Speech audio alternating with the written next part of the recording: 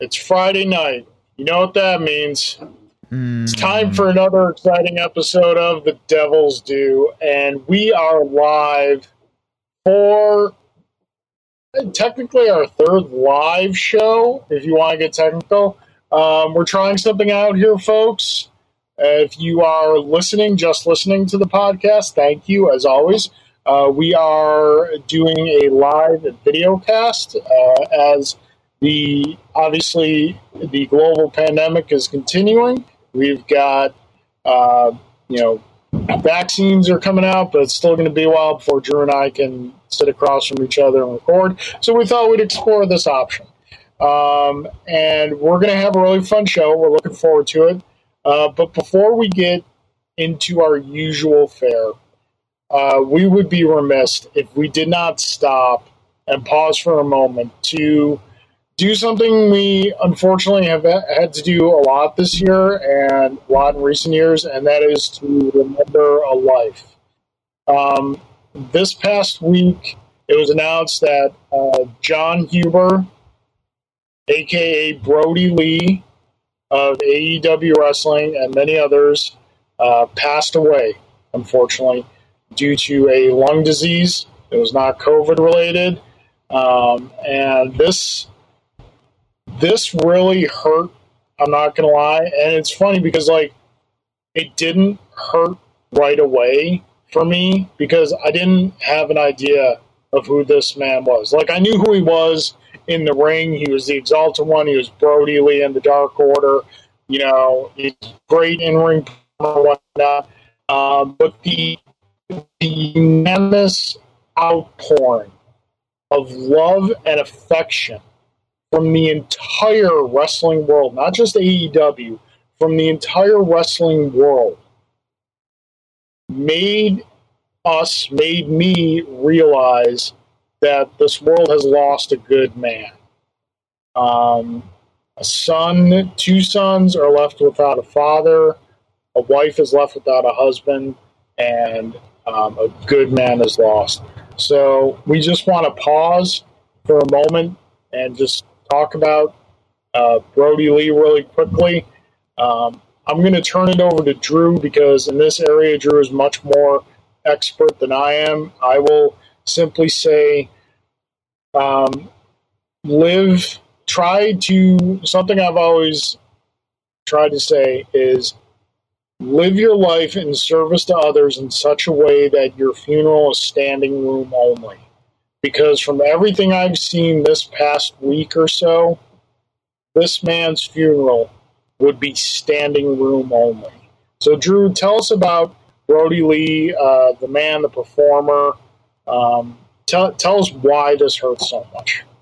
Well, Brodie Lee, where do I begin about Brodie Lee? Number one, Rochester guy. So for us here in the Western New York area, pretty close to home, fair enough, right? And yeah. He was big on the independent scene. I'm not going to pretend that I was his biggest fan or even knew of him back in those days, okay? He first came on my radar when he showed up in WWE as Luke Harper, a member of the Wyatt family stable, which was like a little cult stable. He wasn't the leader, but he was kind of like the muscle of the group. And due to his size, his athletic ability, his amazing facial expressions that could express complete derangement, he immediately screamed at me as someone to watch, and I was really hoping that he was going to get some level of push in that company because he just looked like a guy who had it all, right? Didn't quite work out that way in WWE, and that tends to be the case for a lot of people where the potential is just not realized there. So I wanted more for him, and he asked for his release from WWE last year. He was not granted that release. They held him out to the duration of his contract.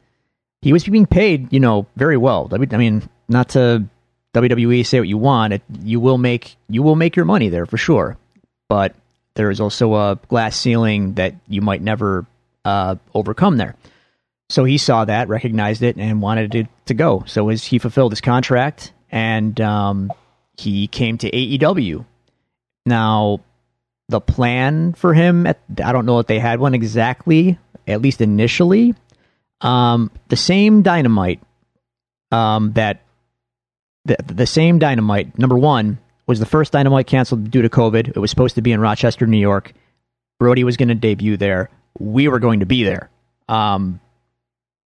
Sorry, I breaks my heart even more now knowing that we didn't get to see that. But on that same episode, Brodie debuted when they did it in Jacksonville. But Brodie debuted and Matt Hardy debuted, and forever the big speculation was that the leader of the Dark Order was going to be Matt Hardy, because Matt Hardy had a sort of crazy, spooky aligned gimmick that could work well with Dark Order. So when Brodie debuted as the Exalted One, it was kind of surprising. But then immediately seeing the direction they took his character, I was like, this is great, and this guy's going to shine in this role. And he did shine in that role. He got that whole group over when they were I'm not going to say that they were not over, but at the end of last year, they were not over. Fans were not into the Dark Order at the time. And I had faith in them only because I had seen Super Smash Brothers, that being Evil Uno and Stu Grayson. I had seen them, on independent shows, and I knew that they were great. So I had faith that Dark Order was going to work in some way. But when Brodie showed up, that's when it all came together. And he got that whole stable on the same page and made them instantly more credible. And then not just on the program on Dynamite. If Carl, I know you watch it based on me telling you to, but if you watch Being the Elite on Mondays, Dark Order has basically stolen that show for the last 6 months or more. And the Dark Order segments were tremendous, and they still are regularly. But when Brodie was there, oh my God, he owned it so hard. So hard. His commitment to his character was so good, and his interaction with the other guys in the stable were so good. He got everyone in that stable over just by interacting with them. Like John Silver and Brodie, man, it's gut-wrenching knowing, that's gone. It's brutal. Yeah. I mean, there's so many highlights. You can watch the BTE and just watch all those highlights that they put together last week for Brodie. And all of them, the paper throwing, the first time he did it, it was so hilarious that they just made it a thing. I think it was an accident, but it was so perfect that they, that's just a thing. And then, the one, it was funny at the time, but now thinking back on it, it makes me well up thinking about it when, they had Trent's mom in the room, and he threw the paper, or he told her to throw the papers at Silver, and she totally whiffed and threw it at the floor, and he didn't it's the first time he kind of broke. He cracked a little, but then he said, "You better lay down for Sue." And you better fall down. Yeah. You fall down for Sue. Oh man, and Silver did. That was just so awesome. Use language we can't use on the show. I know that. Yeah. Fall down for Sue. That and and then so I like Brodie. I liked Brodie Lee, the performer. I loved him. And his match with Moxley was awesome. That chain match with Cody, which it turns out was his last match, that match was excellent. That match was great. Yeah. Brodie had officially arrived. His title match with Moxley was good, but then when he squashed Cody for the TNT title and had that month-long reign, suddenly it felt like Brodie is a big deal now. He is a main event player in the company. And that was the end. He disappeared, and no one would say why. It was a total state secret. I kept thinking they'll just save it. They're just not, if the guy wants his privacy for whatever injury he has, and he'll come back unexpectedly and it'll be awesome, and they're just trying to keep that surprise. But that was not the case, unfortunately. He had the lung thing, and they found out about it as far back as October. I think October or something like that. My timeline, I don't quote me on that, but the company did know that something was wrong, and they kept everything quiet for the sake of the family, to honor their wishes. And dude, I can't believe that the guy's gone. I just can't believe it.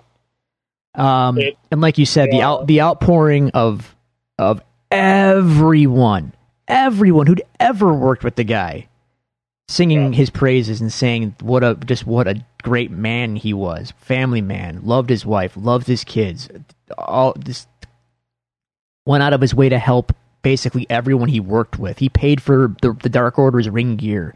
Like, he fought for them to have the positions they had in the company because he wanted to build that group up, and he knew that he could.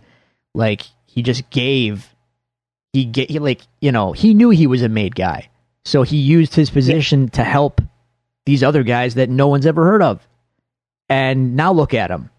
Like, it's so hard to believe, dude. It's so sad. It's just so sad.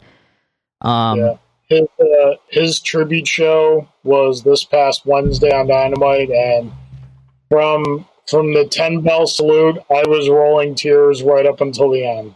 Yeah, because it's like I said, man. The world lost a good man, and the loss of a truly good person is something that should be felt by all of us.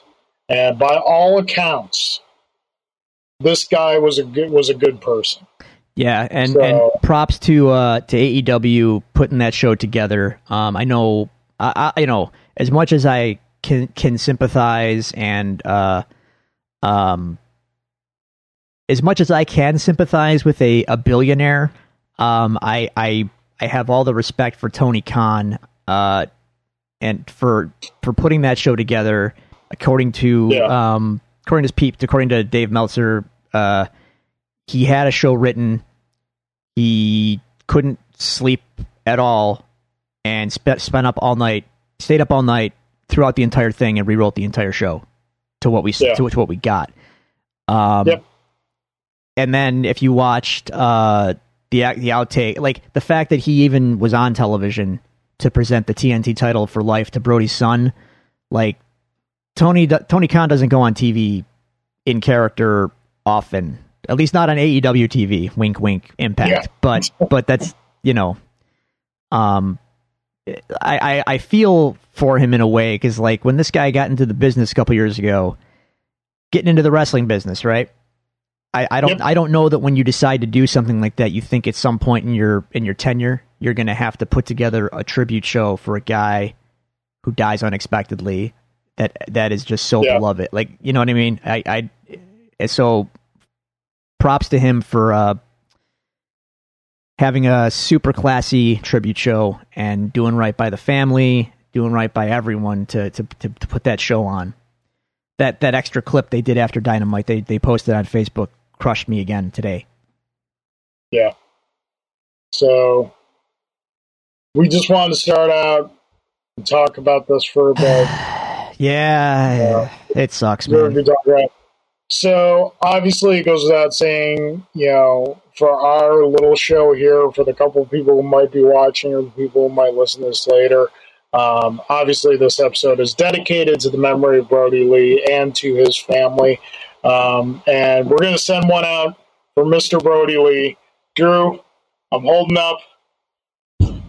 I got papers, Drew! I got papers! Put your head forward, Drew! Put your head forward! I'm gonna... Well done. That's right. That's how we do it here on WW. We do dedications properly. All right. Excellent. Folks, let's stand on some ceremony. Yes, by all means, Dark Order salute. Did you notice Orange Cassidy's, by the way, which was excellent? Was it like... He was like, he kind of went like that, and he did the facial like it was crushing him to do it. It was awesome. Anyway, all right, so folks, we're gonna stand on some ceremony here. Listen, we've gotten some emails over the past couple of weeks. We appreciate the emails so much. I'm just gonna adjust here for a little bit because when you hit your camera with a big stack of papers. We've got a bunch of emails. We love you guys. Thank you so much for the emails. Next episode is going to be a completely listener and viewer controlled episode. We're going to do all the emails we missed up to this point because the past 2 weeks we've had some great guests. We've had a lot of big things happen in the news. So we wanted to make sure to give all of that its devil's due. And we got a show for you tonight. We see that some of you are watching. We appreciate welcome. If you're watching us live on our Facebook page, by all means, feel free to put something in the chat. If we are monitoring the chat and, interact with us, interact with each other. This is a new thing for us, so we're kind of finding our way with it. And we'll do our best to integrate the chat with the show. But to get back to some ceremony, sir, how was your weeks, your holiday weeks? Holiday weeks were good. We're standing on ceremony, right? Yes, we are standing on ceremony. Oh, boy. Oh, my. We're standing on ceremony. It has to be done. Is Facebook going to knock us off because you're drinking on the air? I don't care. That defeats the purpose. Suck it, Zuck. Okay. All right. Oh, tonight, for those who are curious, it is... It is the Greater Good Brewing Company, a juicy Imperial 5-hopped IPA. Greater Good V. There you go. See? That's what I got. I don't think I've ever heard of beer referred to as juicy. Juicy is the term. Think of like juicy fruit gum. If the new modern IPAs are kind of... we call them juicy because they're less bitter. They're more, I don't want to say sweet, but they just have a juicier taste to them. And an amazingly dank aroma.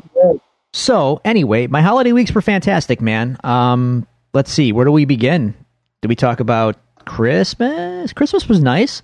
Yeah, we haven't talked. The dude got lots of fun stuff. Yeah. He got a cuckoo clock, which from his favorite episode of Puppy Dog Pals. He's obsessed with cuckoo clocks, so I got him one, and it's adorable. He says goodnight to it when the bird comes out at night. We got him the little tyke trampoline that I think you have for William. Yep. He is not so crazy about it yet, so hopefully he'll get on that and burn some energy because we need him to burn some energy. Let's see. I mean, for myself, Jen got me a really awesome Ninja air fryer. So I did up some bacon wrapped scallops in that bad boy last night. That turned out dynamite. So that was pretty cool. Nice. Got a whetstone so I can sharpen my cutlery, which is a skill that I have to practice at. But I did a pretty decent job for my first time on one of my knives. New cutting board, mostly culinary kind of stuff, for Christmas. Nice. It's fine. Toys for me these days are ridiculously expensive, and I'm going to get that stuff for myself. So Christmas was great, man. Everyone's happy and healthy, and I made an excellent Christmas dinner. I made some ricotta gnocchi with pomodoro sauce, which turned out amazing. It might be the new Christmas staple, I think, actually. Yeah. Ooh. So that was cool. And that aside, New Year's last night, not much, we have a kid, dude. We're not staying up till midnight anyway. I made, some strip steaks and the bacon wrapped scallops that I previously mentioned, and everything turned out great. So we're good. Ready to leave 2020 behind forever. But remember, I would just caution everyone, things don't magically improve just because the calendar flips. So Yep. Let's make sure that 2021 is awesome by being awesome to each other, taking care of each other. We can being excellent to each other. That's right. And by being excellent to each other, eventually we can party on dudes. It's a solid mathematical equation. The science is tight. I'm for it. I'm for it. How was your holidays? Our holidays were good. Normally our Christmas exists in 3 rounds. Christmas Eve is usually at Julie's family's house, and the presents are open there. Christmas morning is usually just her and I and William, and then Christmas night, Christmas dinner, Christmas night is usually at my mom's house. Obviously, all of that did not happen this year for obvious reasons. But Christmas Eve, we had a big, Zoom call with the family, did some opening presents and whatnot. Christmas morning, we opened up our presents to each other, and then, FaceTimed with my mother later on, and, she did the presents here. Julie got me some really great stuff. She got me these Transformers Funko Pops that are great. Ah, nice. She got me a Soundwave, Megatron, an Optimus Prime, and a Jazz. Killer. So those were really good. I got a neat cell phone holder that is around here somewhere. I got this really cool hat from the in-laws. Saw that, like it. I got a couple hats, a T-shirt. I got some good stuff. Great. Julie got a new Lego set that is very, very big and many, many pieces. I got her the Stranger Things the upside down Lego one? set. Yep. Cool. Very cool. I got a new coffee grinder because I've been wanting 2 coffee grinders because variety is the spice of life. Sure. And normally I like something light to medium in the morning and something darker in the afternoon, and to be switching that stuff out back and forward in one grinder is a little annoying. So now I have 2 grinders, which is really cool because I've wanted 2 grinders. Cool. And I've got my eye, Drew, on a new coffee machine. Oh. It's it's really nice. Cool. I'm kind of going, my desire to learn and develop my coffee brewing skills has been reinvigorated these past couple of weeks. That was my holidays. New Year's, again, we have a toddler, so we're not even attempting to stay up past midnight. We watched the Death of 2020 mockumentary on Netflix, which is stinking hilarious, and I highly recommend anyone watch it. Another thing I got for Christmas that my son and I are enjoying immensely is Julie got me the entire 3-season run of Batman, the Brave, and the Bold. Now, like many, many others, I kind of dismissed this show when it first came out as being lighthearted and kiddie, but when I explored it later on, I found that, yes, it is lighthearted, but it is also an amazing, amazing love letter to the Silver Age of comics. And just fantastically done, and William absolutely loves it. It's a great show that I can watch with him. It's not giving him nightmares like, the Batman, the animated series did. We'll wait now to do so for that. But New Year's, I think we were in bed by 11:30, quarter after 11 at the most. I don't ball drop great, but not. Nah, I'm good. It was nice of the neighborhood folk to wake up my son a quarter after 12 with fireworks. Oh, that's the worst. That's the worst. But you know what? I mean, given the crap just year that 2020 was, I'm not going to hold it against them. People need to blow off steam. He woke up, he fell back asleep just as quickly. So, well, that's good. That's good. People earned a little bit of celebration this year, that's for sure. True, absolutely. So those were our weeks. Dear listener, as always, we would like to hear from you. If you would like to talk to us, communicate to us, you can do so right now in the chat, or you can find us on one of the following social media locations. You can follow us on Twitter at Devils Do Pod. You can go to our Facebook page and like our Facebook page at facebook.com/Devils Do. If you're watching this broadcast, you're there right now. So, hey, like the page. You can email us at thedevilsdupod@gmail.com, or you can find all these resources available to you on our website, thedevilsdupodcast.com. Aside from this endeavor of the video podcast that we're going to be experimenting with for a little bit, we are also now available on Spotify, so you can check us out there as well. So, here's what we got going for you, folks. We got 2 mini reviews to do and kind of a big, larger scale discussion.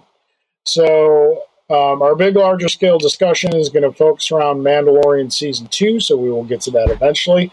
But over the holidays, especially on Christmas Day, we got a lot of big screen offerings on the little screen through streaming services.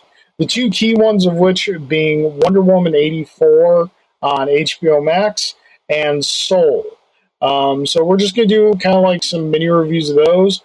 Drew is going to take Soul because I think as much as, spoilers, I loved Soul. I thought it was a masterwork.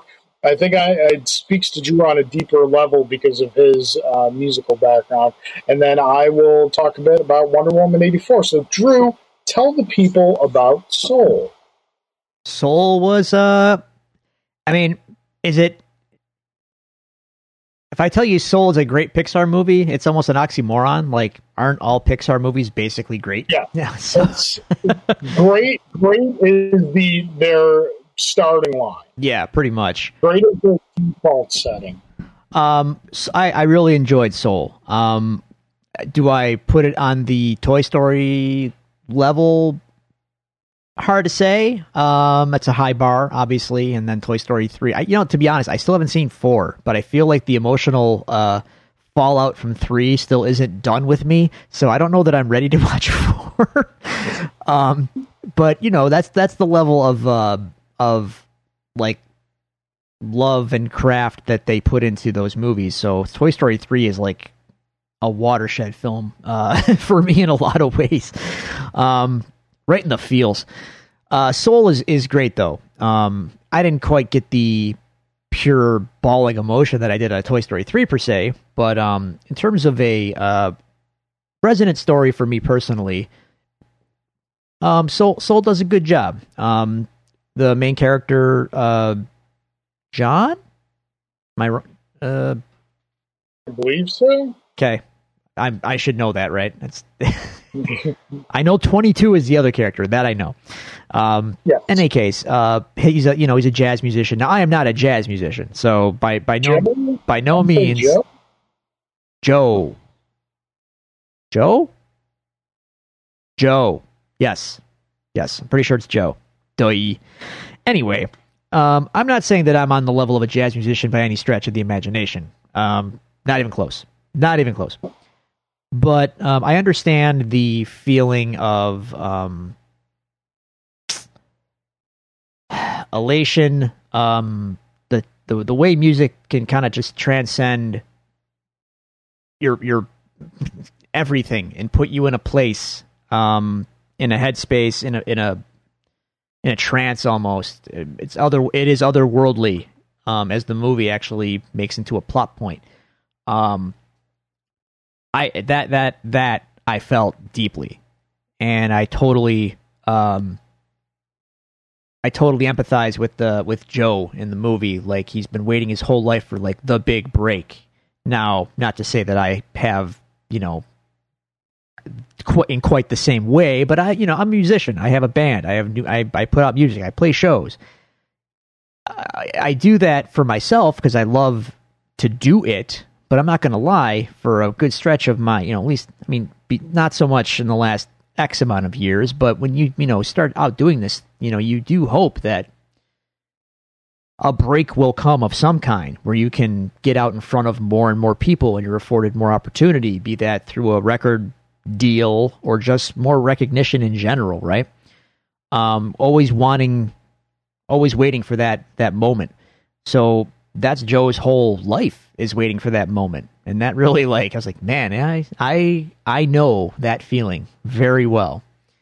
And then right when he gets it, life ends for Joe in a literal sense. But he has to then, learn the lesson, because these movies are always about learning a lesson in some way. But that's twofold, because the soul he comes in contact with also needs to learn a lesson as well. So they mutually benefit each other, and both learn something and both give something to the other. And there's a happy ending for everybody. I thought it was a beautiful movie. The soul portions of it, like the soul world portions, I thought were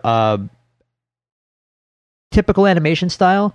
That was like almost the real world sections were almost jarring, because they felt like some kind of other, like, uncanny valley, like it was almost like watching the did you ever see the old Genesis video for Land of Confusion with the puppets? Yeah. It was it kind of looked like that. It freaked me out a bit. I think it's because it was like a higher detailed environment that we're used to Pixar. New York looked beautiful in Pixar, but the character features were just like, oh my god, this is bizarre. I felt like I was watching the Phil Collins puppet like the whole time. But it was great. Great performances by all the voice cast and all that, and the music. You don't need me to tell you, but the music was stellar, and not just the Trent Reznor, Atticus Ross stuff, which was excellent, by the way, but even all the jazz stuff was just dynamite. I don't listen to jazz or anything. I'm not going to be all like, oh, I like jazz. Like, I'm not that guy, right? But I appreciate good music when I hear it, and like when I heard the music in that movie, I'm like, this is wonderful. It's great stuff. Really conveys all the emotion that the movie's trying to convey in a great way. So musically beautiful, great message in the story, excellent, just good movie. I really enjoyed Soul. Nice. It's considering like the story they were telling and the characters they were using, one might think that like Trent and Atticus would be a surprising choice to score the film. Yeah. Pixar, Disney, Trent Reznor. Yeah. I mean, you mentioned Toy Story in the beginning, and I'm thinking about it. I know you don't like to do this, but I typically like to do this. If I was to make a top 5 list of Pixar films, I don't think any of the Toy Story films would crack my top 5. Oh, and that's not say I don't like them. Toy Story is Hall of Fame, but like a lot of their other stuff has spoken to me more on an emotional level than Toy Story has. Which is strange because, as we've discussed on the show, obviously I was very spoiled as a kid and had a lot of toys. But yeah, like something like, I know you'll probably roll your eyes at this, but we connect in different ways with different things. But like Cars 3, to me, is such an emotional story. Like, I feel a real emotional connection to that, because that movie is essentially a love letter to grassroots American auto racing, which is something that I have a strong connection with through my father. But yeah, Soul, I thought Soul was an absolute masterwork, and would definitely watch it again. Wonder Woman 84... So on the other hand, I have not watched this. I do not have HBO Max, so I'm going to have to trust you on this one. Go. So I'm going to preface this by saying there's going to be a little bit of compartmentalization going on here with Wonder Woman 84, as with our Mandalorian discussion, at least on my part. Let me say this. Wonder Woman 84 as a film is not good. Okay. Wow. It's not. So I hear. Yeah, the story is just kind of a hot mess. It's all focused around a wishing rock. Yeah. It's basically, take the part of the third act of Aladdin where Jafar becomes the genie. Okay. And make a Wonder Woman movie out of that. It's not. It's just this. Okay. Here's before you give your review. All I can say to that is my gut says that's hokey, and that should never have left the first writers' room meeting where that was discussed. That's my gut. However, if you look back at the history of comics, there's been far hokier stories in the Silver Age, especially where so if they're going for a Silver Agey kind of thing, then that's perfectly fine. And that's perfectly viable point to take from it. There are things in there, though, that you could have fleshed out or explained a little bit better. That's saying something, considering isn't the movie like ridiculously long? Yeah. That's weird. Yeah. So, here are the things I liked about it. Gal Gadot as Wonder Woman, still fantastic. You know what I equate this to? I equate this to, like, Superman 3 and 4, where Christopher Reeve is still fully believable and fully awesome as Superman in those films. But you're like, Superman, what are you doing in this terrible movie? And Gal Gadot still has that presence. She has that amazing just screen presence as Wonder Woman and Diana that is still there in this film. The Kristen Wiig as Cheetah, as Barbara Minerva, fantastic. I really would have liked her to be the main bad. And they handled her really great. It almost didn't need to be set in 1984 because they didn't do anything with that. Like, you would think even the soundtrack would be kind of thumping with that, and it just wasn't. That's kind of a bummer. They did the invisible jet, which was kind of cool. But then you're also giving her the ability to fly-ish. Her flight in this movie is akin to Superman's flight when he was first starting out. It's not so big jumps. Proper, kind of. Like, right? Yeah. Okay. Yeah. Okay. So the film itself, taken solely as a film, is not great. That being said, there is still a lot of value here. The value is the fact that I'm sitting here watching this film, and I'm not able to really full throttle enjoy it because the things that I'm perceiving as not being great are just kind of on the screen right there, putting themselves on my face. Now, my best friend Jim, his daughter Ray, is around about the same age as William, 4, 3.5, 4-ish. Absolutely loves Wonder Woman. She doesn't care about any of this. And she is watching this movie, and she is running around, and she is having a blast because she is getting Wonder Woman. My friend Susie, who is around about, my age group, grew up with the Wonder Woman Linda Carter series. Wonder Woman, I don't know this for absolute certain, so Susie, if I'm getting this wrong, I apologize for this. She may not have been a comic book reader, but she loved the film because she saw Wonder Woman. And there is a value to this character being present in the zeitgeist that this film still maintains. Did it have a scene like the No Man's Land scene in the first film? Did I ever feel those emotions throughout that film? No, I didn't. But you know what? Others did.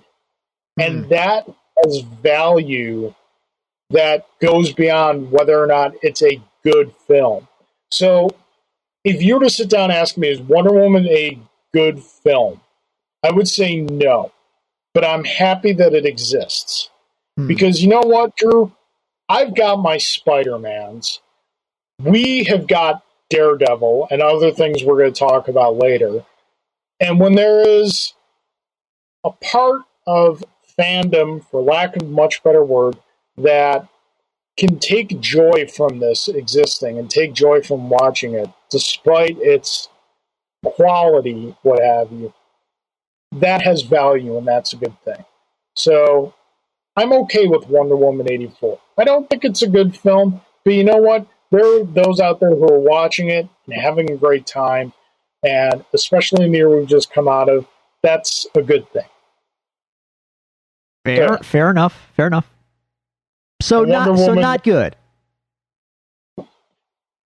Diana may or may not have, sexually assaulted a guy. I heard that. That's really weird.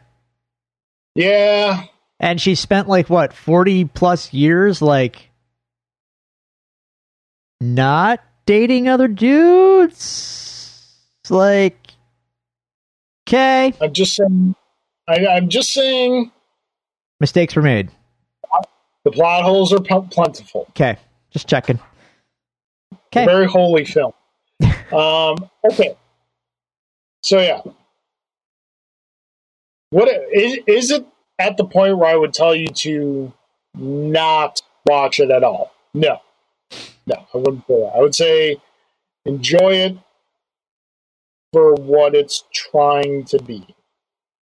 That helps. Feels like a big missed opportunity, if based on what you're telling me. It is, because the first one was really good. So first one was solid, right? I mean, struggled a little bit in the third act, but overall, solid A minus. Yeah. I enjoyed it, and I thought it set DC up, and look, they'll take the wins where they can get them. Yeah, the first Wonder Woman was a definite win. So yeah, it's a bummer that the sequel seems to have not quite got there. Which, and again, was surprising given the talent they had involved. You had Gal Gadot back, you had Patty Jenkins directing again. A lot of things. I really appreciate what they did with the ending, because the ending wasn't necessarily a punch the bad guy till he can't get up anymore thing. It was kind of smarter than that. Good.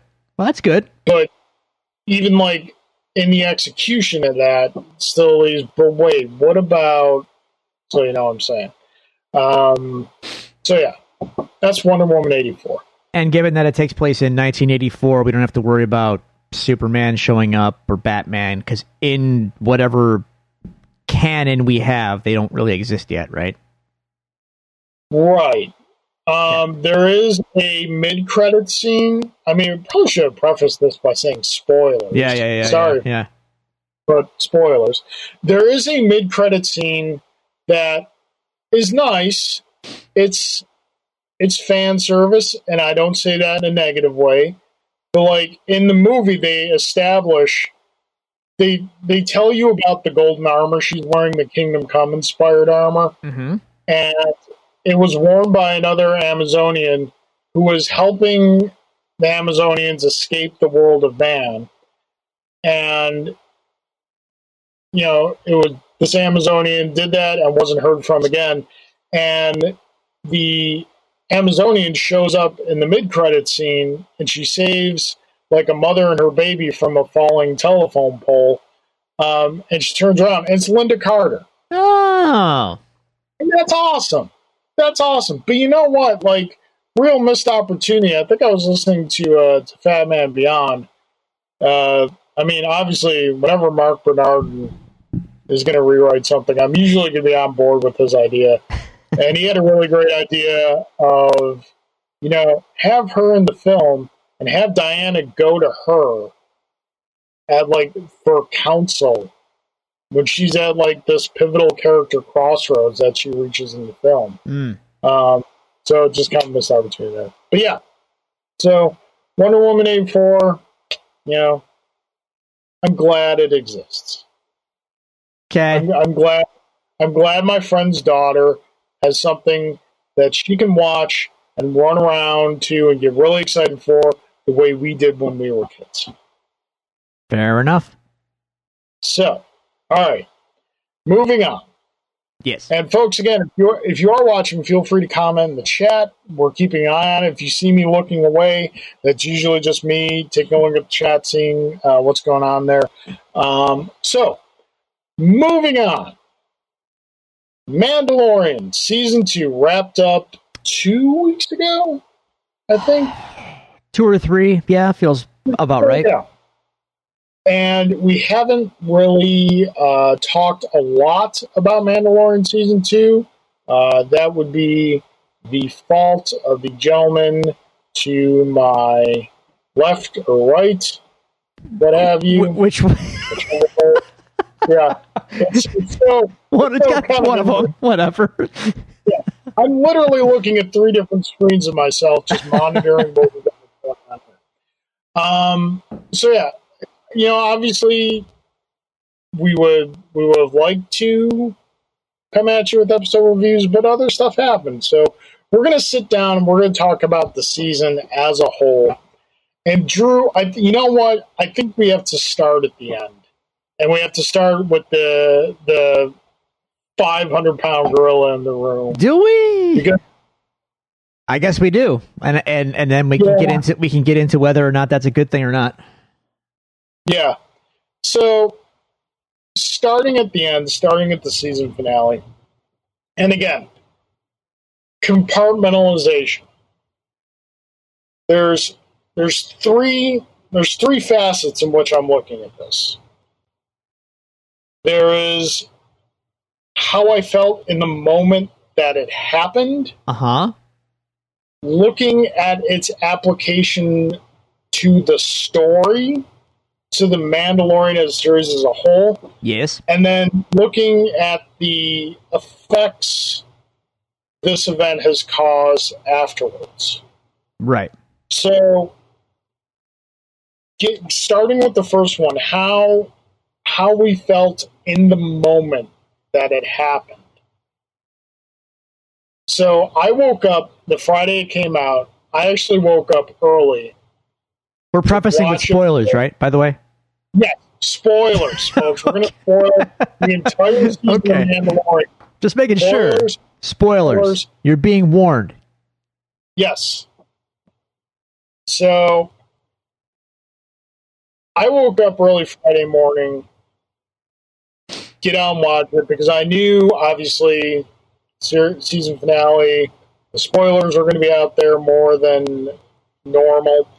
So I got up, I watched it, watching the episode, then the X-Wing shows up.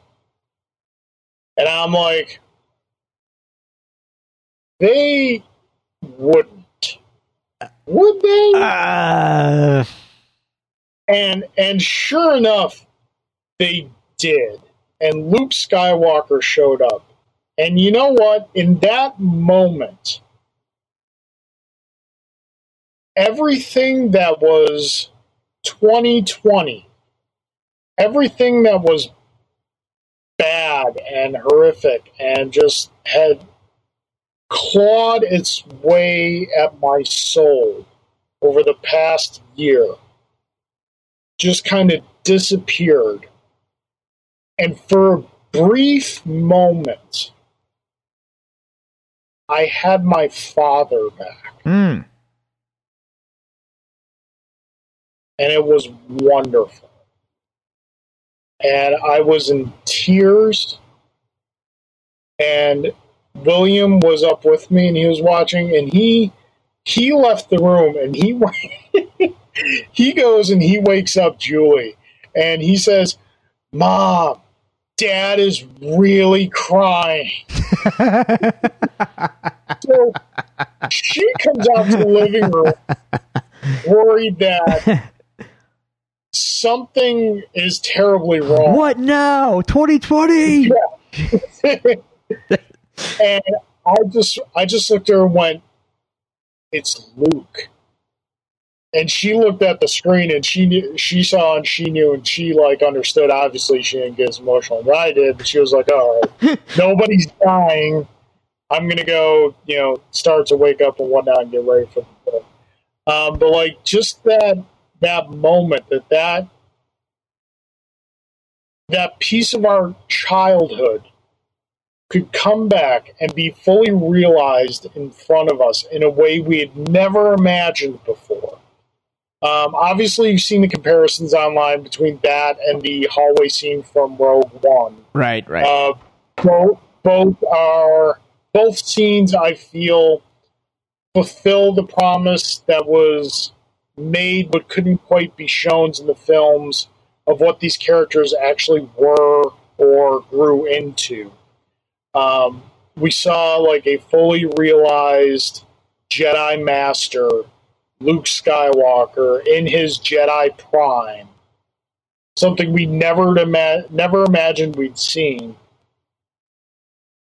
And it was an incredible moment of emotional experience and registration that I would put up there with the portal scene in Endgame as far as an emotional experience.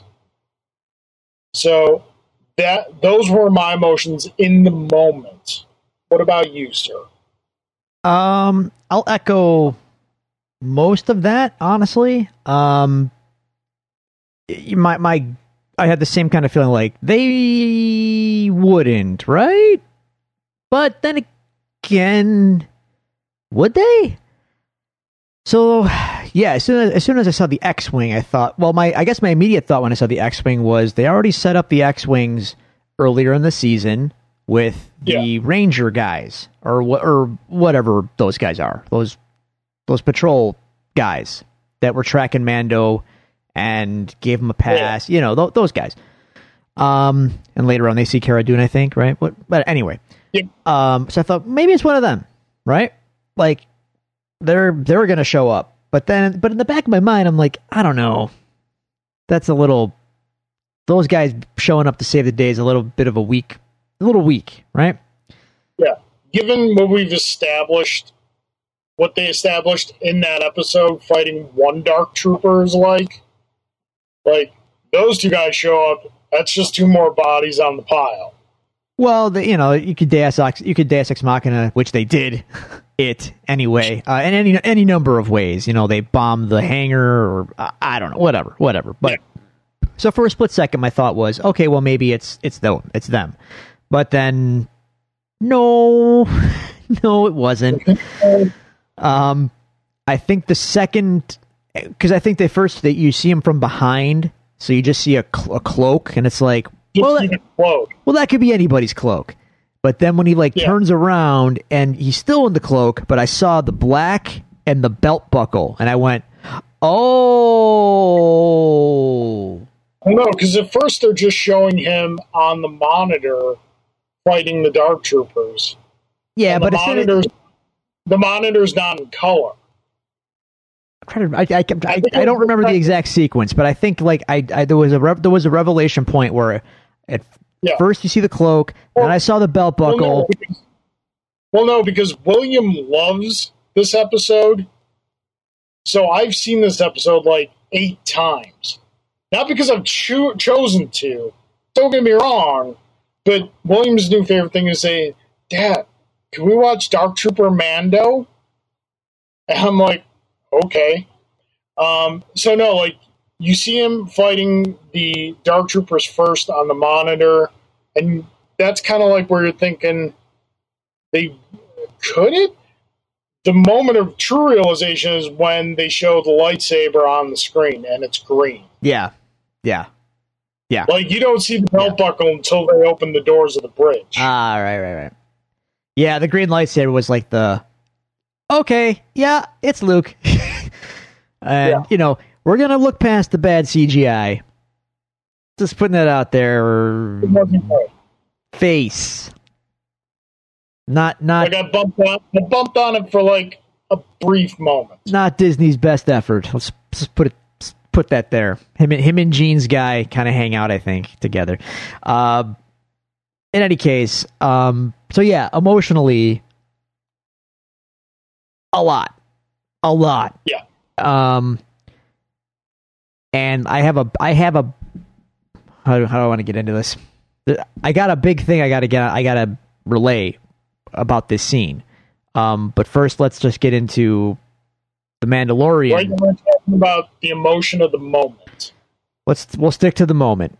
This moment crystallized 20 plus years of things for me, though. So we have to talk about that at some. I mean, I've been really mulling this over. So I've been telling people I'm gonna get it out here. So at some point, I have to get all this out. So in the moment, fantastic fan service at its finest, but yet in the story, given when the story takes place, it makes sense. Like, yeah, who else could it be? You know what I mean? Who else could it be? Yeah. It can't be anybody else. Yeah, so I accept that. I know the story being told. This is who it has to be. Great. Yeah. Moment, fantastic. Transition into the implication on the story. Like you mentioned, given when the story is taking place, given what happened previously in the season,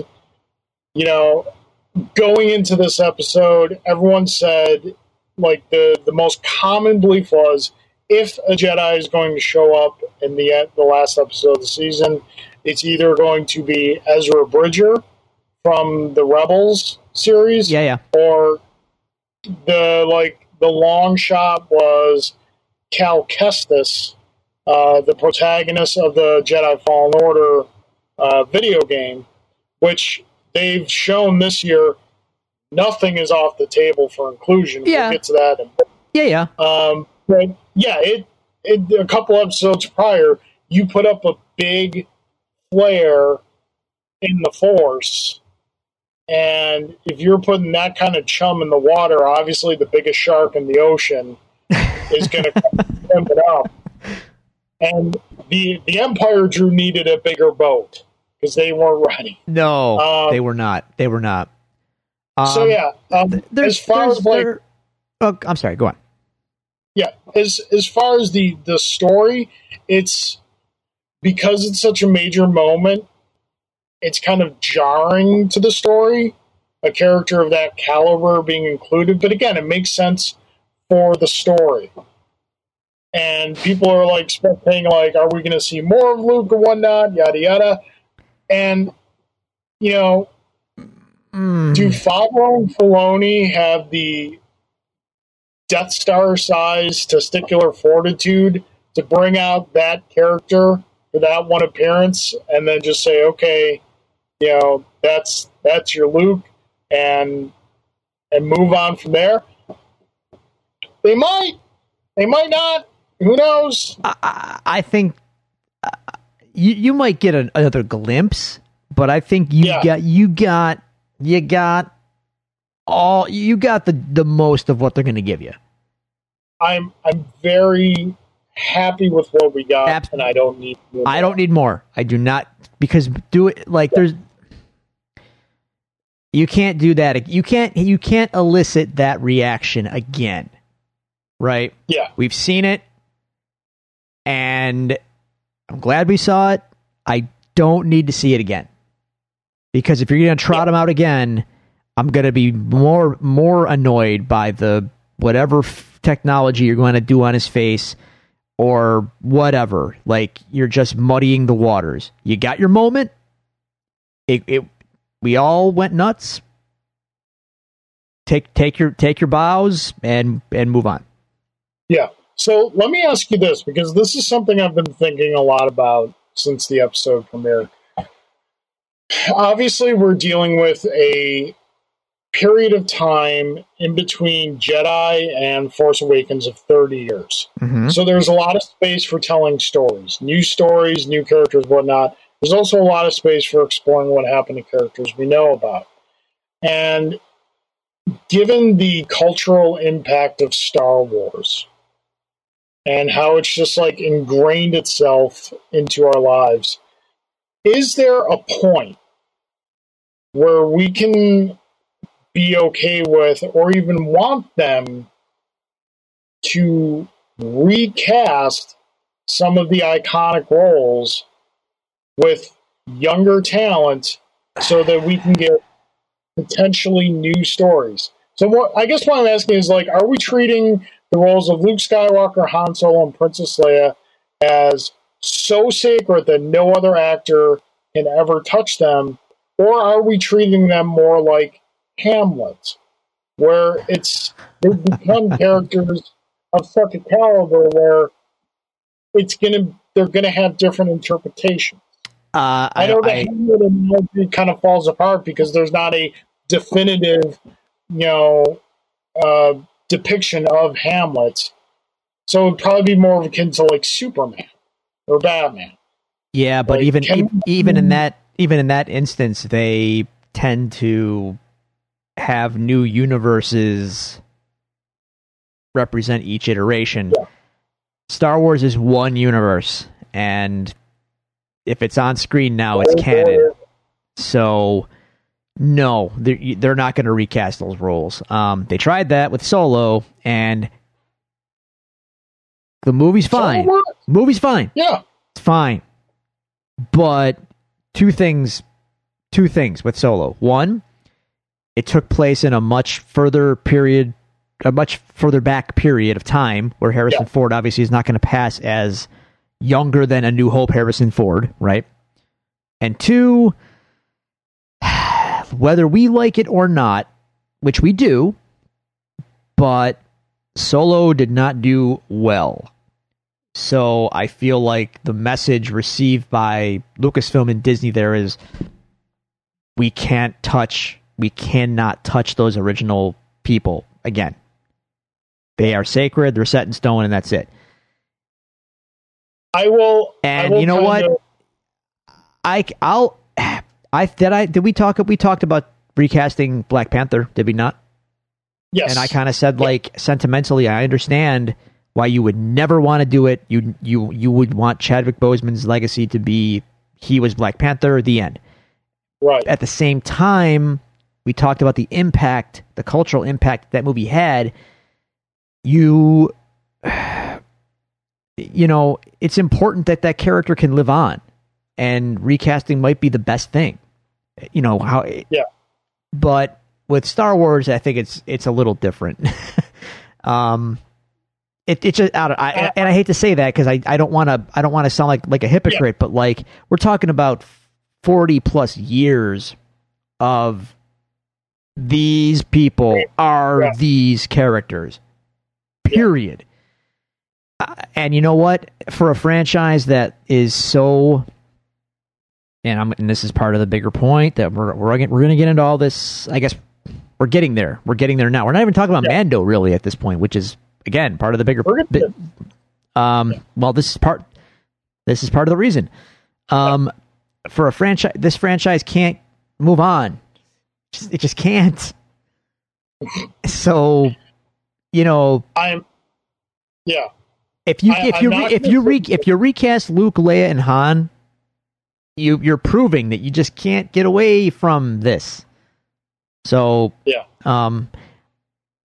but I digress because I have a much bigger realization, and we still talk about the actual proper Mando season and what we liked, what we didn't like, because I have a lot of thoughts on that too, but the season itself. Yeah, I'm not going to sit here and stand on a rock and say that these characters can never be recast. We can never see them in any incarnation other than these three actors, one of which who unfortunately is no longer with us, playing these characters. Because I love the characters, and I would like to see part of me does want to see new stories about these characters, but again, that's very sacred ground that you're treading on, and if you're going to do it, you've got to make sure you do it right. So I'm not beating down Disney's door for a Luke Skywalker Disney Plus series starting Sebastian Stan. Right. But if they came out tomorrow and said, hey, we're going to explore the possibilities of including these legacy characters in something new, either in this time period, this 30-year time period, or in stories prior to episodes 4, 5, and 6. I've always said there are two movies you can never remake, and that's the original Star Wars and Casablanca. But if Hollywood has shown us anything, those one day that's eventually going to happen. All right, let's move into the third phase of this.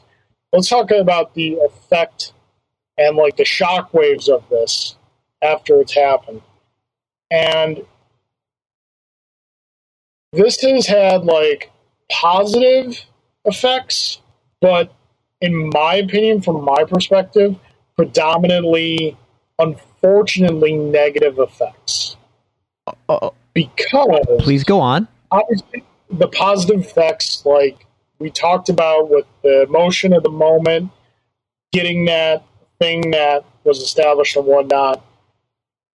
The negative effects, I feel, are a lot of people's need to tear down something in order to exalt something else.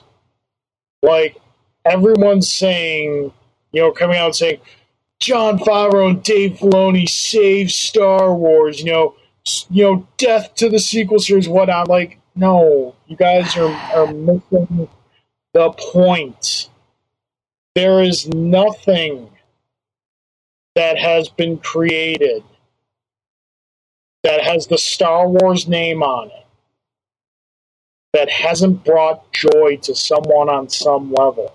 And those things, even though they may not be your cup of tea in Star Wars, those things don't need to be torn down and belittled to elevate this moment that Luke Skywalker showed up and got back. This was not a moment where Star Wars was saved. First off, Star Wars didn't need to be saved. And just seeing a lot of the toxic fan reaction to this moment has been somewhat disheartening. Unfortunately, not surprising as far as 2020 goes. Well, it's Star Wars, man. I'm sorry, but this franchise fandom is not the most well-adjusted. So, anyway. So, you've had thoughts on this and like how this moment has impacted your perception on a lot of things within Star Wars, beyond Mandalorian. And so talk about that.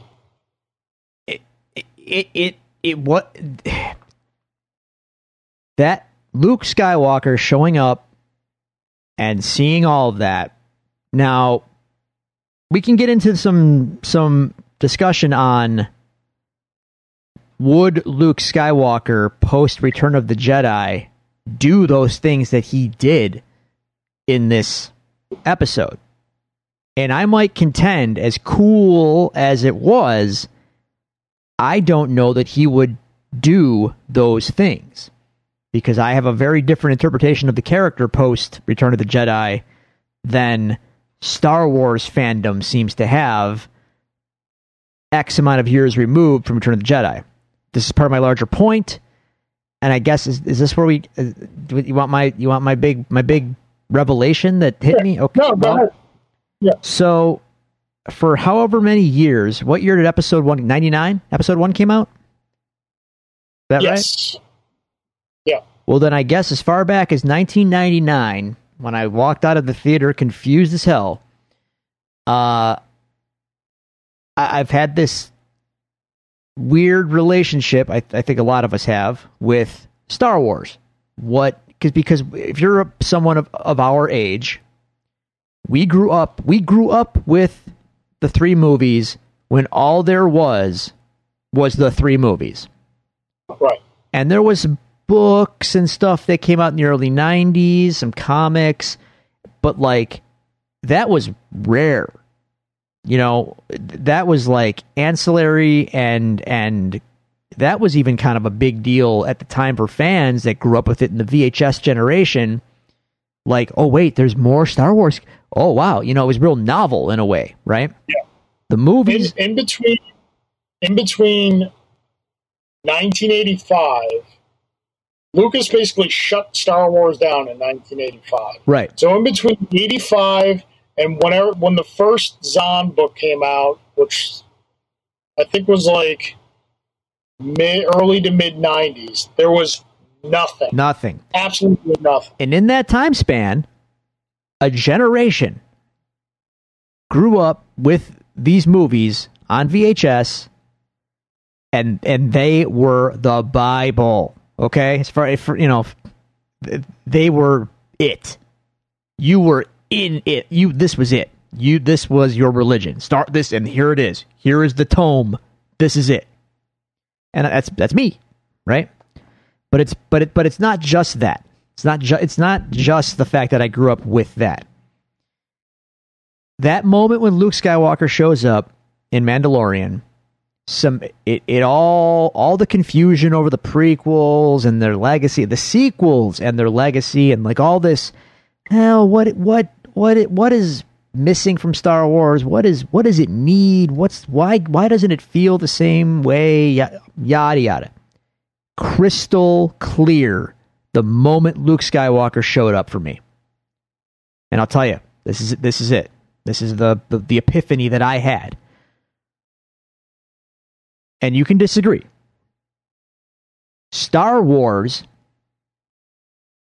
is the story of Luke Skywalker, told over 3 movies from 1977 to 1983. It was designed that way. The entire world, universe, script, story, and characters are there to support that story in those 3 movies. And that story ended in 1983. And we loved it. And our imaginations had run wild for so long thinking about what could have been, what things meant, what illusions were, and we had all these we had the toys that we could have all these imaginary battles and fulfill our fantasies. But at the end of the day, Star Wars was the story of Luke Skywalker. It was. That's what the scripts were. It was Luke's journey. And it ended. Until it didn't. Until the franchise had to become a thing. Now, if you love the world and you love all the prequels and all this ancillary stuff, and I love The Mandalorian, so don't get me wrong. I do love some of this stuff. But I've gotten to a point in that it was the moment that Luke showed up that it just all dawned on me. I will never love any of this the same way because ultimately it's not the same. It's ancillary. It's extra, and it doesn't matter, and it will never matter to me in the same way. And you might think I'm just an old man shouting into the sky or whatever, old man yelling at cloud. But those 3 movies were Star Wars. Star Wars ended at a certain point until it got brought back and they had to make sense out of all of it and tell new stories with it. And clearly that's been a real mixed bag. And it's been a mixed bag because there's just no clear protagonist that we follow and root for and empathize with and follow on the journey the way we did with Luke Skywalker in those original movies. That was my big epiphany, and I couldn't I couldn't understand that until I saw Luke again on that ship doing all that stuff, which I have feelings about as well. But again, when I saw Luke again, it was like, I get it now. Like, the emotions came back in me in a big bad way. It was like, oh my God, Luke Skywalker. Look at Luke Skywalker. Luke Skywalker in 2020 on my television screen doing stuff. And I felt like I hadn't felt since I was a kid watching Return of the Jedi in that moment. And that's when it just became clear to me. I'm in this for Luke's journey. Luke's journey ended, and I'm okay with that. And all this other stuff, I'm not saying you can't love it. I'm not saying that, you love what you love. Go nuts. But I have a very clear picture now, and I'm okay. I know Star Wars is never going away. I know Star Wars is never going to die. Too much money at stake. But for me personally, I will never have the emotional stake in it that I had with Luke Skywalker as the central focus that it was designed to be. I mean, for anyone who has watched the show or listened to our show up until this point, have heard us discuss Star Wars numerous times, anyone knows we both approach Star Wars differently. Yet we love it equally. The form that love takes is different, but neither one is any less valuable than the other. I think that, I would say for most Star Wars fans, if you could say you can only have one Star Wars thing for the rest of your life, they would say, I need the original 3 films, and that's it. Because regardless of how you approach Star Wars, regardless of where your fandom originates from, those 3 films are at very least the bedrock and foundation of everything that is Star Wars. For some, it differs for others, whereas for you, those 3 films are the foundation, they're the house, they're everything. The beginning, middle, and the end.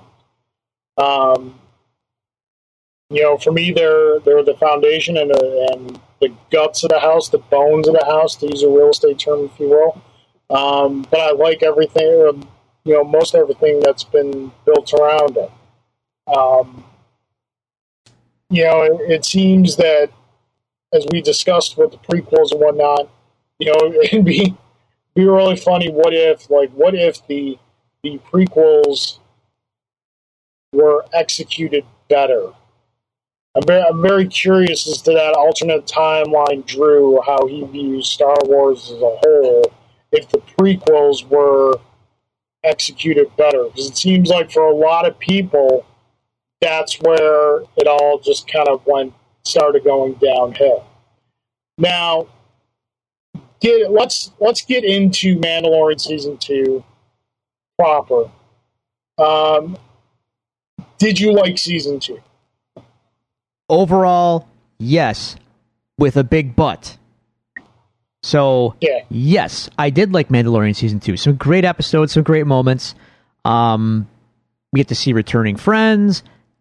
Boba Fett showed back up. But that's not even what I'm referring to. We get to see Carl Weathers again.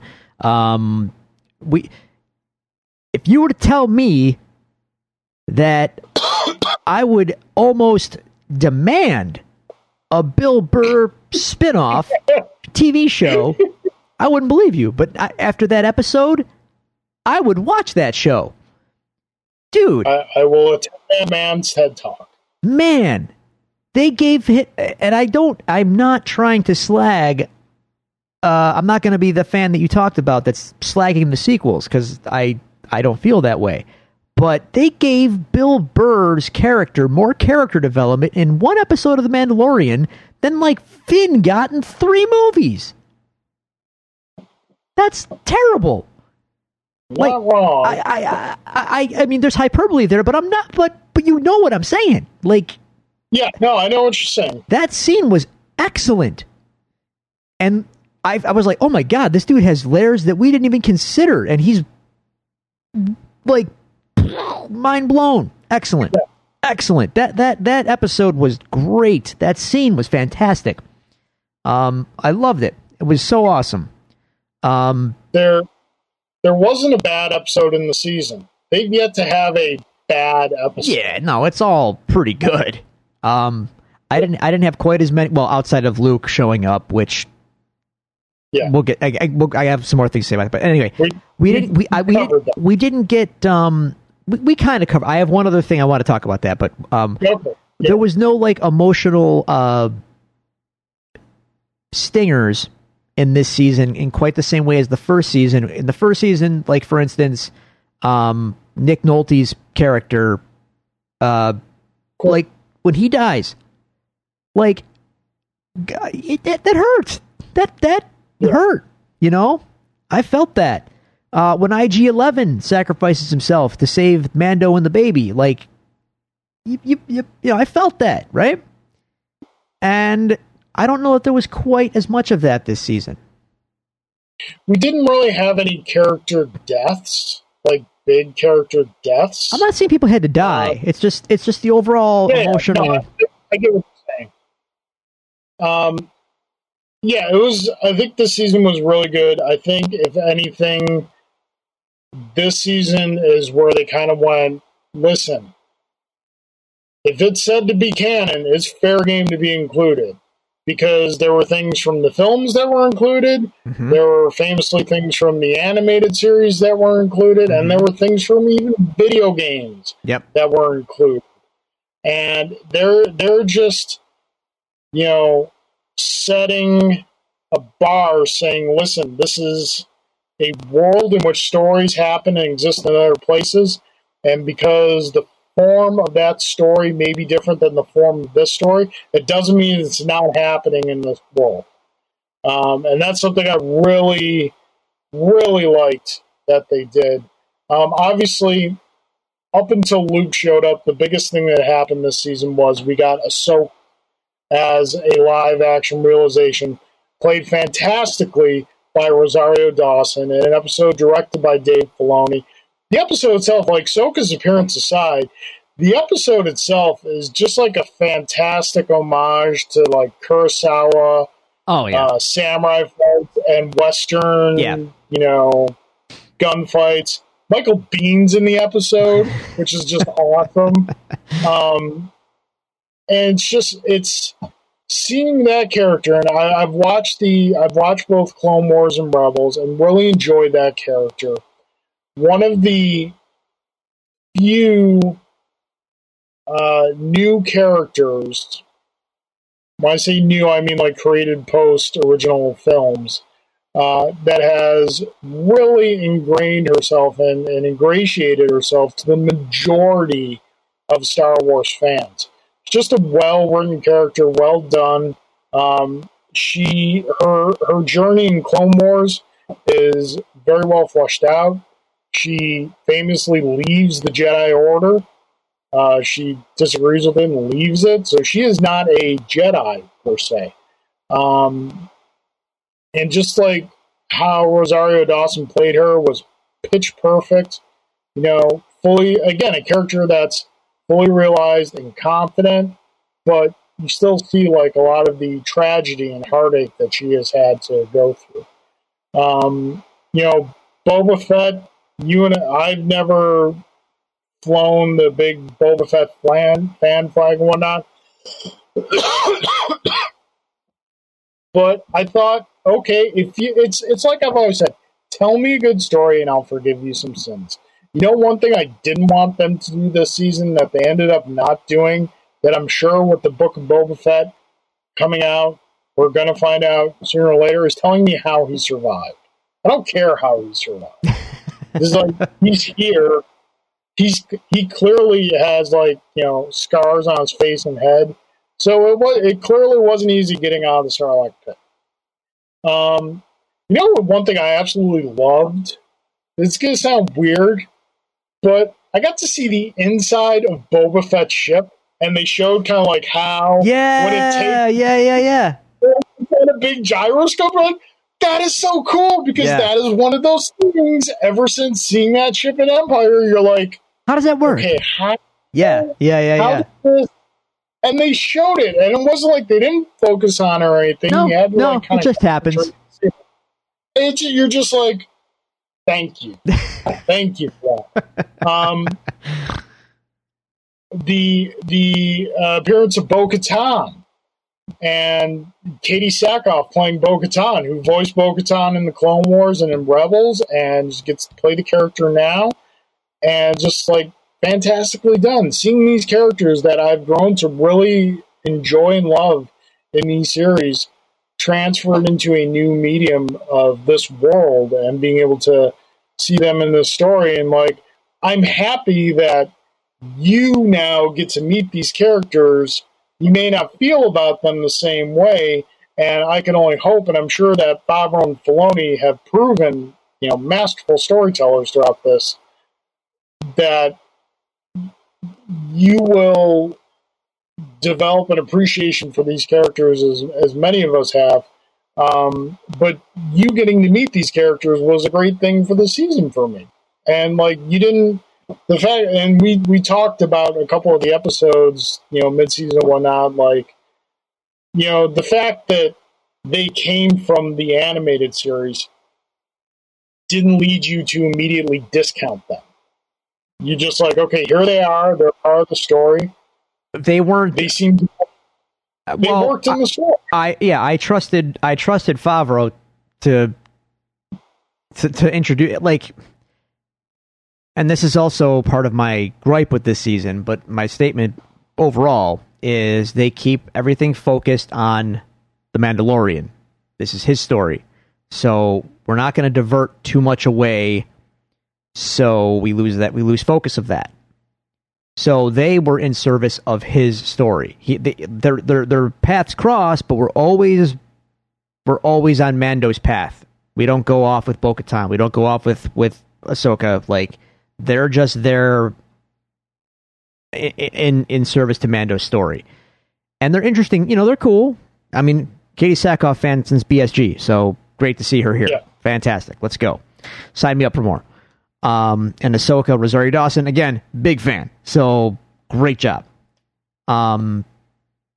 If fans are happy that they're coming from the cartoons and they think that they're happy with the performances and whatnot, great. I'm happy for them. For me, it's neat.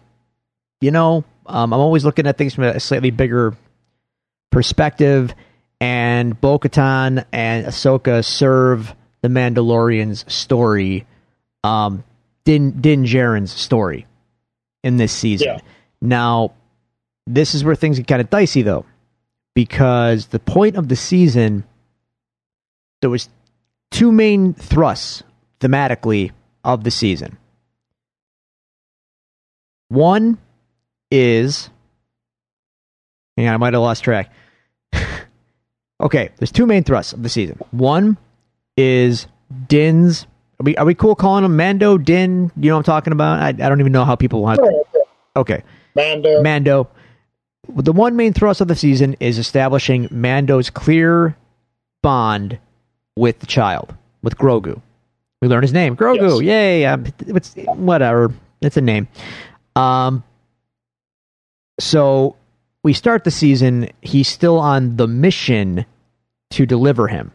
But we also see there is a connection deeper than that forming. That's prong one. Prong two of the season, which Bo-Katan plays into, is Din's crashing up against what it is that he believes in terms of being a Mandalorian. His interpretation of that is, I can never take this helmet off if people can see me. Yet, like, I can never take it off in front of someone.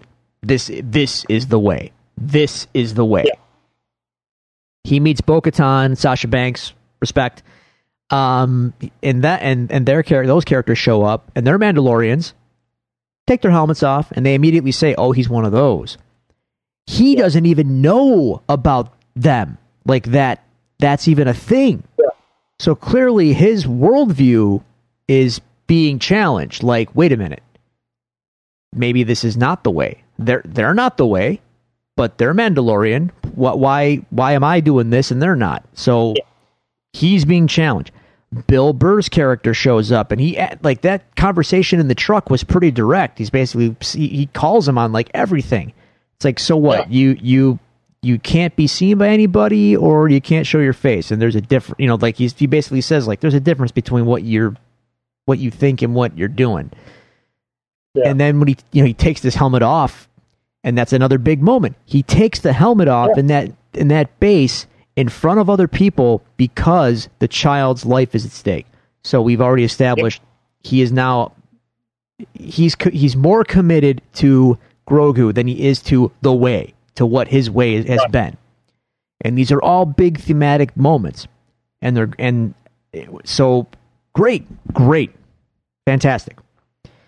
The problem, and as much as we all love and felt things with Luke Skywalker showing up, the problem is it completely overshadowed the journey we were on with Mando. Like, totally overshadows it. Totally. Yeah. It's like you're going to remember 10 minutes, not 8 episodes. Yeah. Look what we've talked about up to this point. Yeah, like you're going to remember Luke Skywalker, not the fact that, you know, the Tornado DDP is now Star Wars canon. Yes, that's right. She legit did that. Right. Yeah, no, I get what you're saying there. I think that even though there is that overshadowing, Season 3 is looking really interesting because the big hook sure. of the show has always been Grogu. He has been the one that has gotten casual viewers to watch the show. Now, you know, do you remove him for an entirety of at least one season? And it seems like in a lot of ways the story is steering Mando towards Mandalore and things that happen there. Like, we learned that, you know, like you mentioned, when they say, oh, you're one of those, that the ones that he is pledged to and whatnot are considered an extreme Death Watch, or considered an extremist sect of Mandalorian culture. Right. Now, Death Watch fleshed out a lot in the animated series. But like, it seems that the story of Mando is not completely unlike mirroring the story of like a Luke Skywalker or an Arthur before he's king. Like, you know, not saying it's going to go there with him being the ruler of Mandalore, but that's definitely a direction they could be steering. And we could be seeing him from those small, humble beginnings before he finds his Excalibur or finds the way that leads him back to Mandalore to reestablish it. Well, because I don't know canonically where Mandalore is right now in this time frame. Well, here's the thing. I wouldn't worry so much about that. Only because my read of it is, you are right that he is now being pulled into that Mandalorian leadership conflict, right? Right. And that seems to be the direction of his story, but I also think you're missing the big picture. The big picture is he sends Grogu off with Luke. Now, number one, he did that a little too easily, a little too readily, and I think the writing and the execution there was a little slack. Because I say that because, number one, he doesn't know who Luke is at all. He just shows up and wrecks stuff, and he just goes like, "Oh, hey, are you a Jedi? Okay, here." Which flies in the face of the connection that we talked about, and the theme of the season being that connection. And even when he's going to send him off, to further illustrate the point of that connection, he takes his helmet off again so that Grogu can see him without it before he goes.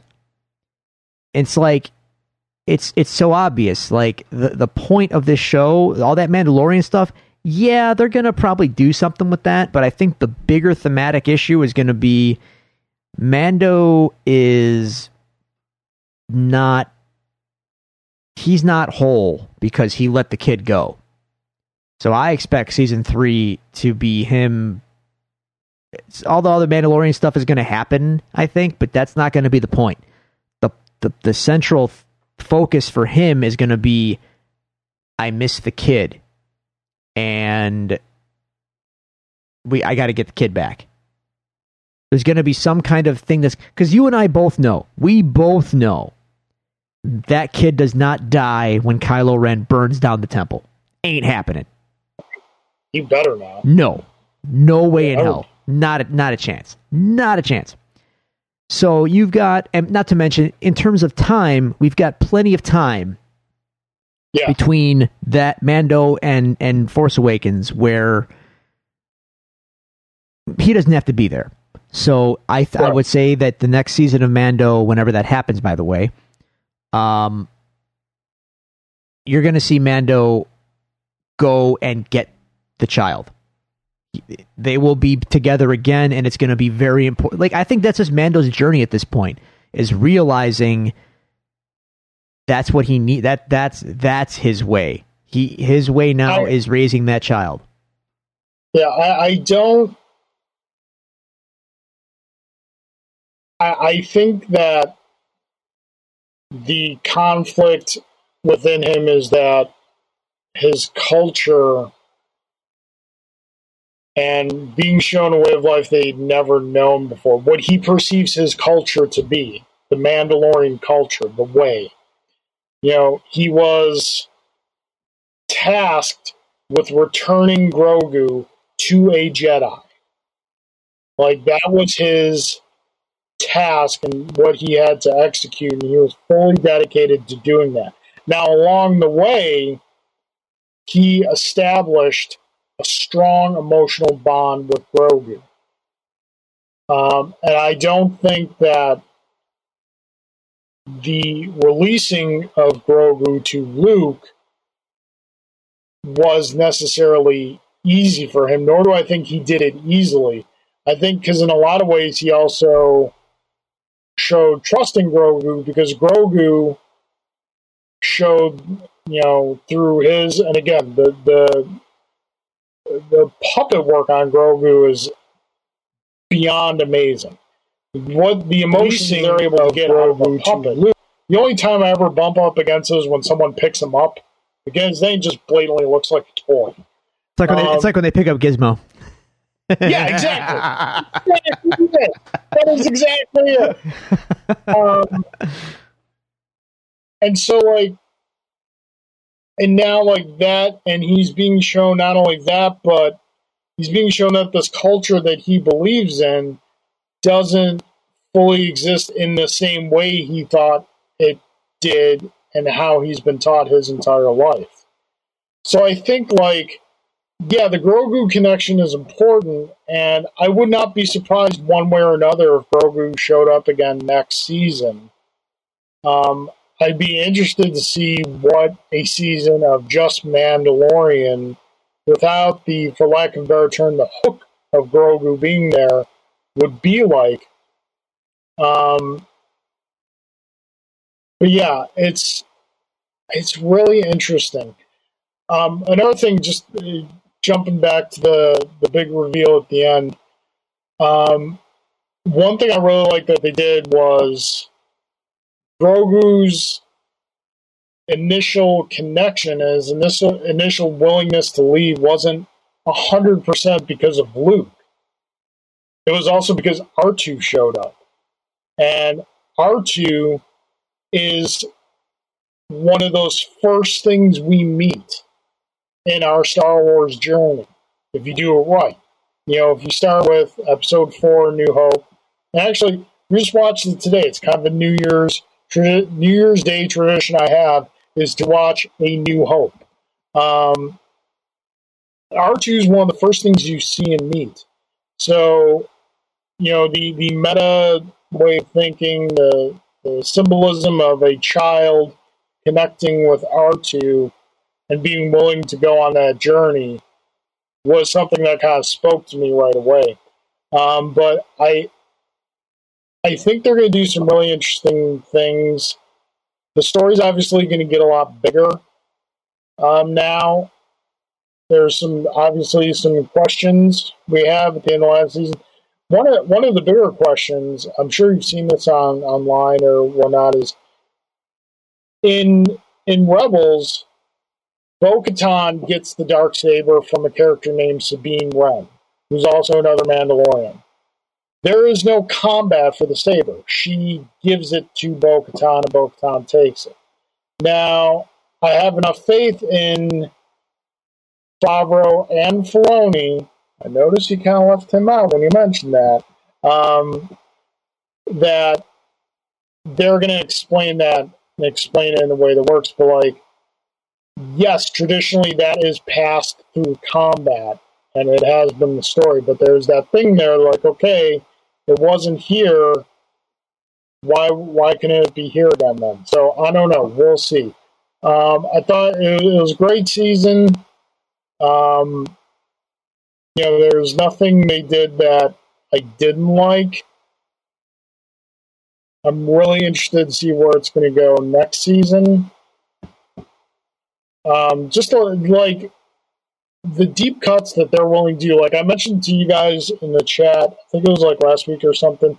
And there's another, they call it the Gallery series on Disney Plus. Last season they did 8 episodes of it. This season they just did 1 hour episode. It's all behind the scenes stuff. Some really cool stuff in there. And ironically, and it shows you how tight a lid they kept on this. There is nothing about the Luke Skywalker reveal in the Gallery series episode. Because you got to figure that's all got to be shot and edited way beforehand. So they were keeping a tight lid on that. I hope we get some sort of behind the scenes thing on that at some point. But one of the things the ice spiders in the second episode, I think it is. Oh yeah. On Planet, those are an off the page Ralph McQuarrie design that was not used in Empire Strikes Back for Dagobah. How Favreau and Filoni are so tuned in to this world, and they know, you've seen the memes out there, but again, the memes are another example of tearing something down to exalt something else, and I don't agree with that. But they understand what it takes to satisfy, for lack of a better term, OG fans like us, and still appeal to and bring in new fans. And they are just knocking it out of the park. Yeah, no, I agree that they are doing a tremendous job. I'm not gonna poo-poo the memes too much because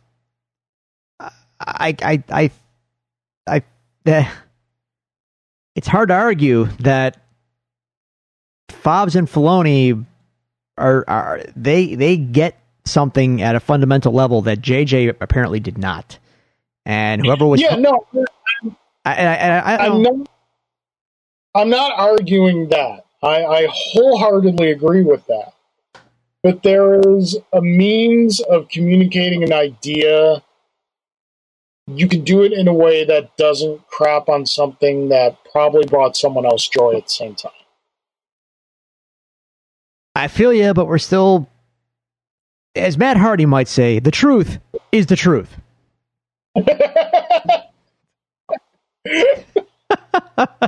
I'm happy that I can say that to you. You understand what I'm talking about. The truth is the truth.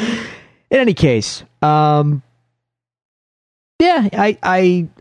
curious to see where it all goes. I think they're going to keep the tight focus on the Mandalorian butting up against what his personal journey is kind of the more important thing than all this Mandalore world leadership and all.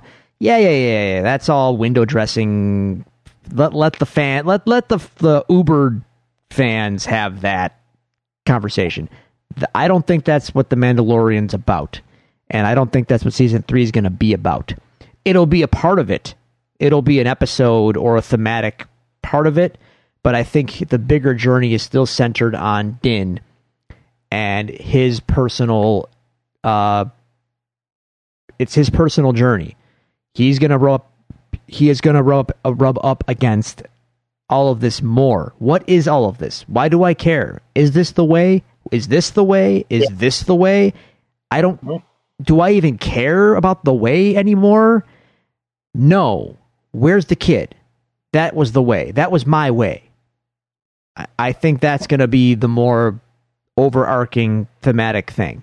And all that other stuff's going to fall into place, and it'll be what it's going to be.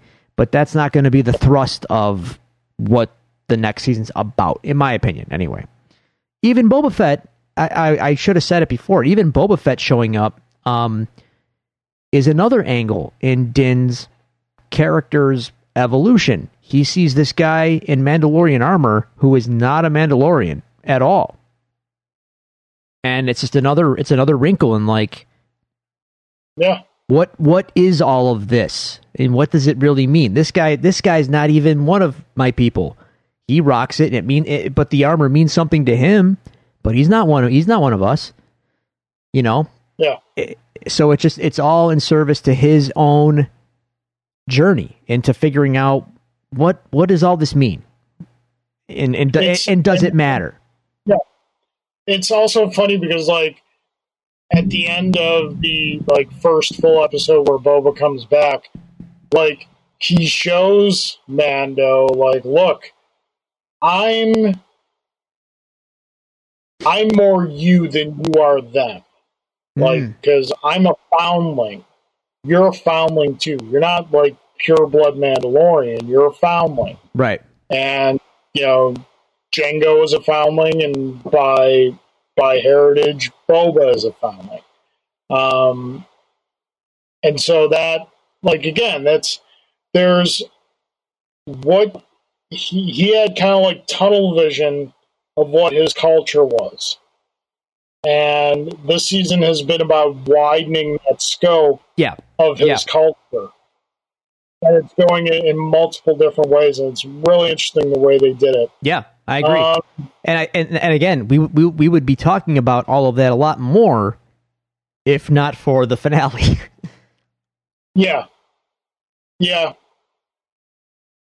And that's a bummer, you know? Like, as cool as that moment was, it's totally pulled the rug out from all this stuff we're talking about the show that we like and what it was about. Right.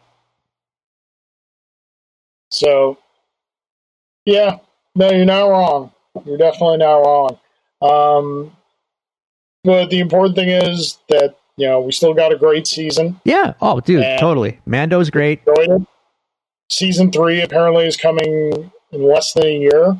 So, really? Okay. Yeah, December 2021. I thought Favreau said they were skipping a year and doing the Book of Boba Fett, and then season 3 would pick up after that. As far as I know, they announced season 3 for 2021, unless they said something after, because everything I saw said Mandalorian season 3 2021. I do not remember per se if I saw this before or after the finale. After the finale, he was on Good Morning. Yeah, Favreau was on Good Morning America or something, and he said Book of Boba Fett is next, and then season 3 will take place after that. So I think they're taking a break. Yeah, and touching on Book of Boba Fett, we got a post-credit scene. Yeah. The finale. We go back to Jabba's palace, and there's Big Fortuna, very much not blown up. All right. He jumped. That he jumped off like a coward before it blew up, which, okay, fine. Yeah, believable. Yeah, he seems like a cowardly wimp, right? He was fortunately blown away from the sail barge. Yeah. So it's not just it's not just a clever name. Yeah, and he's trying to live up to Jabba. He's trying to live up to Jabba the Hutt. Yeah, right. Oh boy! And fun little Easter egg: that staff he was holding, is a replica of the staff that came with the Bib Fortuna action figure, but was never shown on screen. Magnificent. That's fan service I can get behind. Yeah, but Boba Fett shows up, shoots Bib, and just sits on the throne. I am totally okay with Boba Fett, the Godfather. Yes, that's great. I don't need to know how he survived. I don't need the big backstory or whatnot. They're gonna do an episode where they show how he did. Yeah. Fine. Give me, Boba Fett. I'm not sure where the Star Wars canon crime families are in this. They mentioned that the Hutts abandoned Tatooine. There's the Hutts, the Black Sun Syndicate, couple other things. So who knows? We'll see. Yeah. No more Boba Fett good guy. Show me Boba Fett crime lord. Yeah, that seems to be what you're going to get. So, I don't know if we're going to get a chance to talk about this again before we've said pretty much all we want to say, right? Yeah. But I do want to throw one last thought on the Luke scene at you. We might have talked about this in chat. This is just, going back to there's the original movies and they are what they are, and that's Star Wars to me. Yep. As cool as it is to see Luke go off and destroy and be full height of his powers Jedi. My contention might be when he throws his lightsaber away at the end of Return of the Jedi. It's not just it's a pivotal moment. It's the moment where he realizes combat and fighting don't make him a Jedi. It's when he refuses the dark side entirely, and all that it encompasses. He throws his weapon away and says, "I'm a Jedi. You failed. Come at me." Now, granted, the Emperor goes at him hard after that, but it was that act of pacifism that fully commits Luke to the Jedi cause. Let me take it a step further than that. Go. My interpretation of the Jedi and the Force and Yoda in particular had always been and will always be, Attack of the Clones, get out of here. Yoda did not use a lightsaber because he didn't have to. Number one, he never had to because he was just that strong in the Force, telekinesis, and all that business. Whatever you want to call it. He was so strong and so connected that physical combat to him was beyond. It was beneath him, far beneath him. And on top of that, it flew in the face of his whole ethos and being, which was basically wars not make one great. And a Jedi uses his knowledge, uses the Force for knowledge and events, right? Never for attack.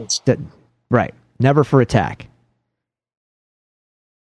The lightsaber, Luke, so in other words, when Luke renounces the lightsaber at the end of Jedi, that's when he becomes a Jedi.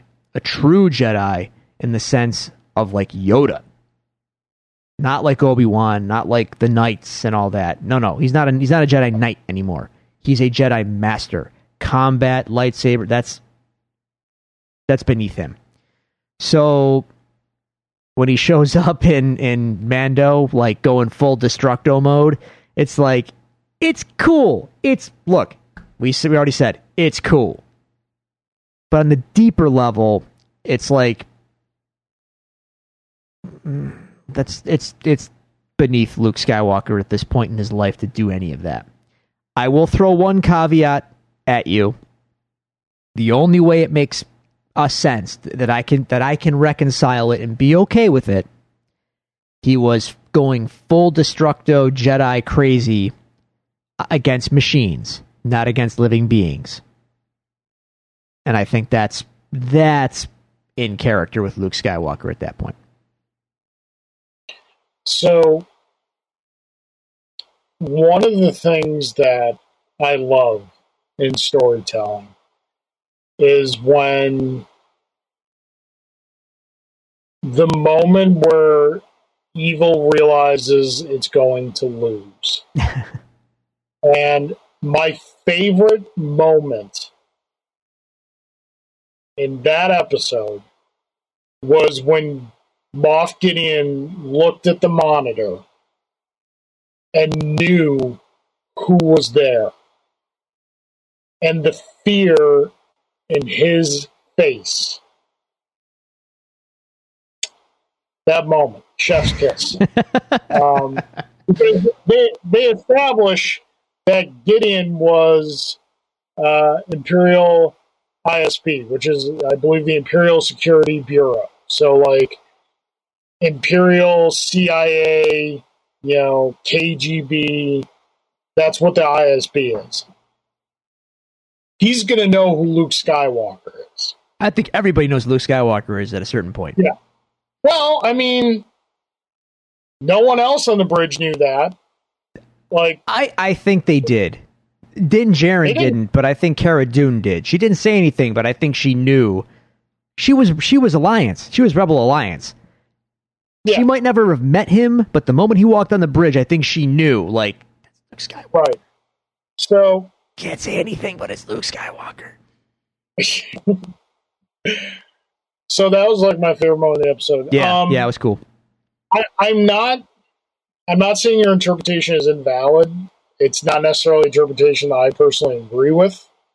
I think Luke's throwing away of his lightsaber in that moment is not a rejection of combat per se, but a rejection of his own potential emotional reaction to the moment that he is in right now. No, I agree with that.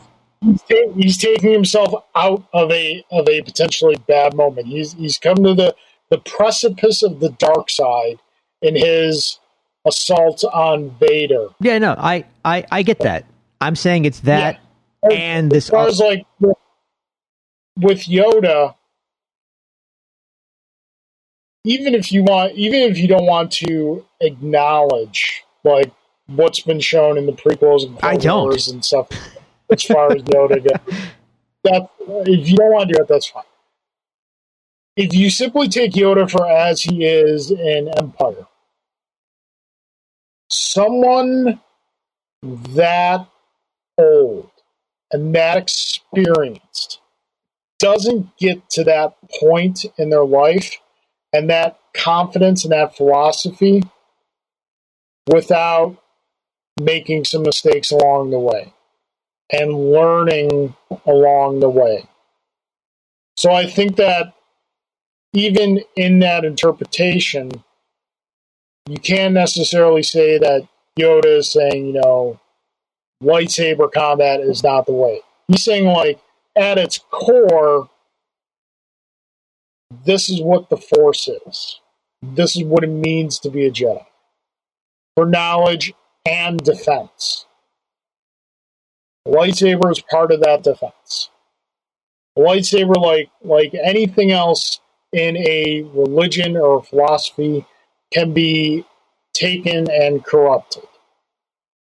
And so, again, taking Yoda simply as he is an Empire, his words, to me at least, my interpretation conveys a very long life of experience and potentially mistakes to get him to the point of where he's at, to be able to say those things to Luke.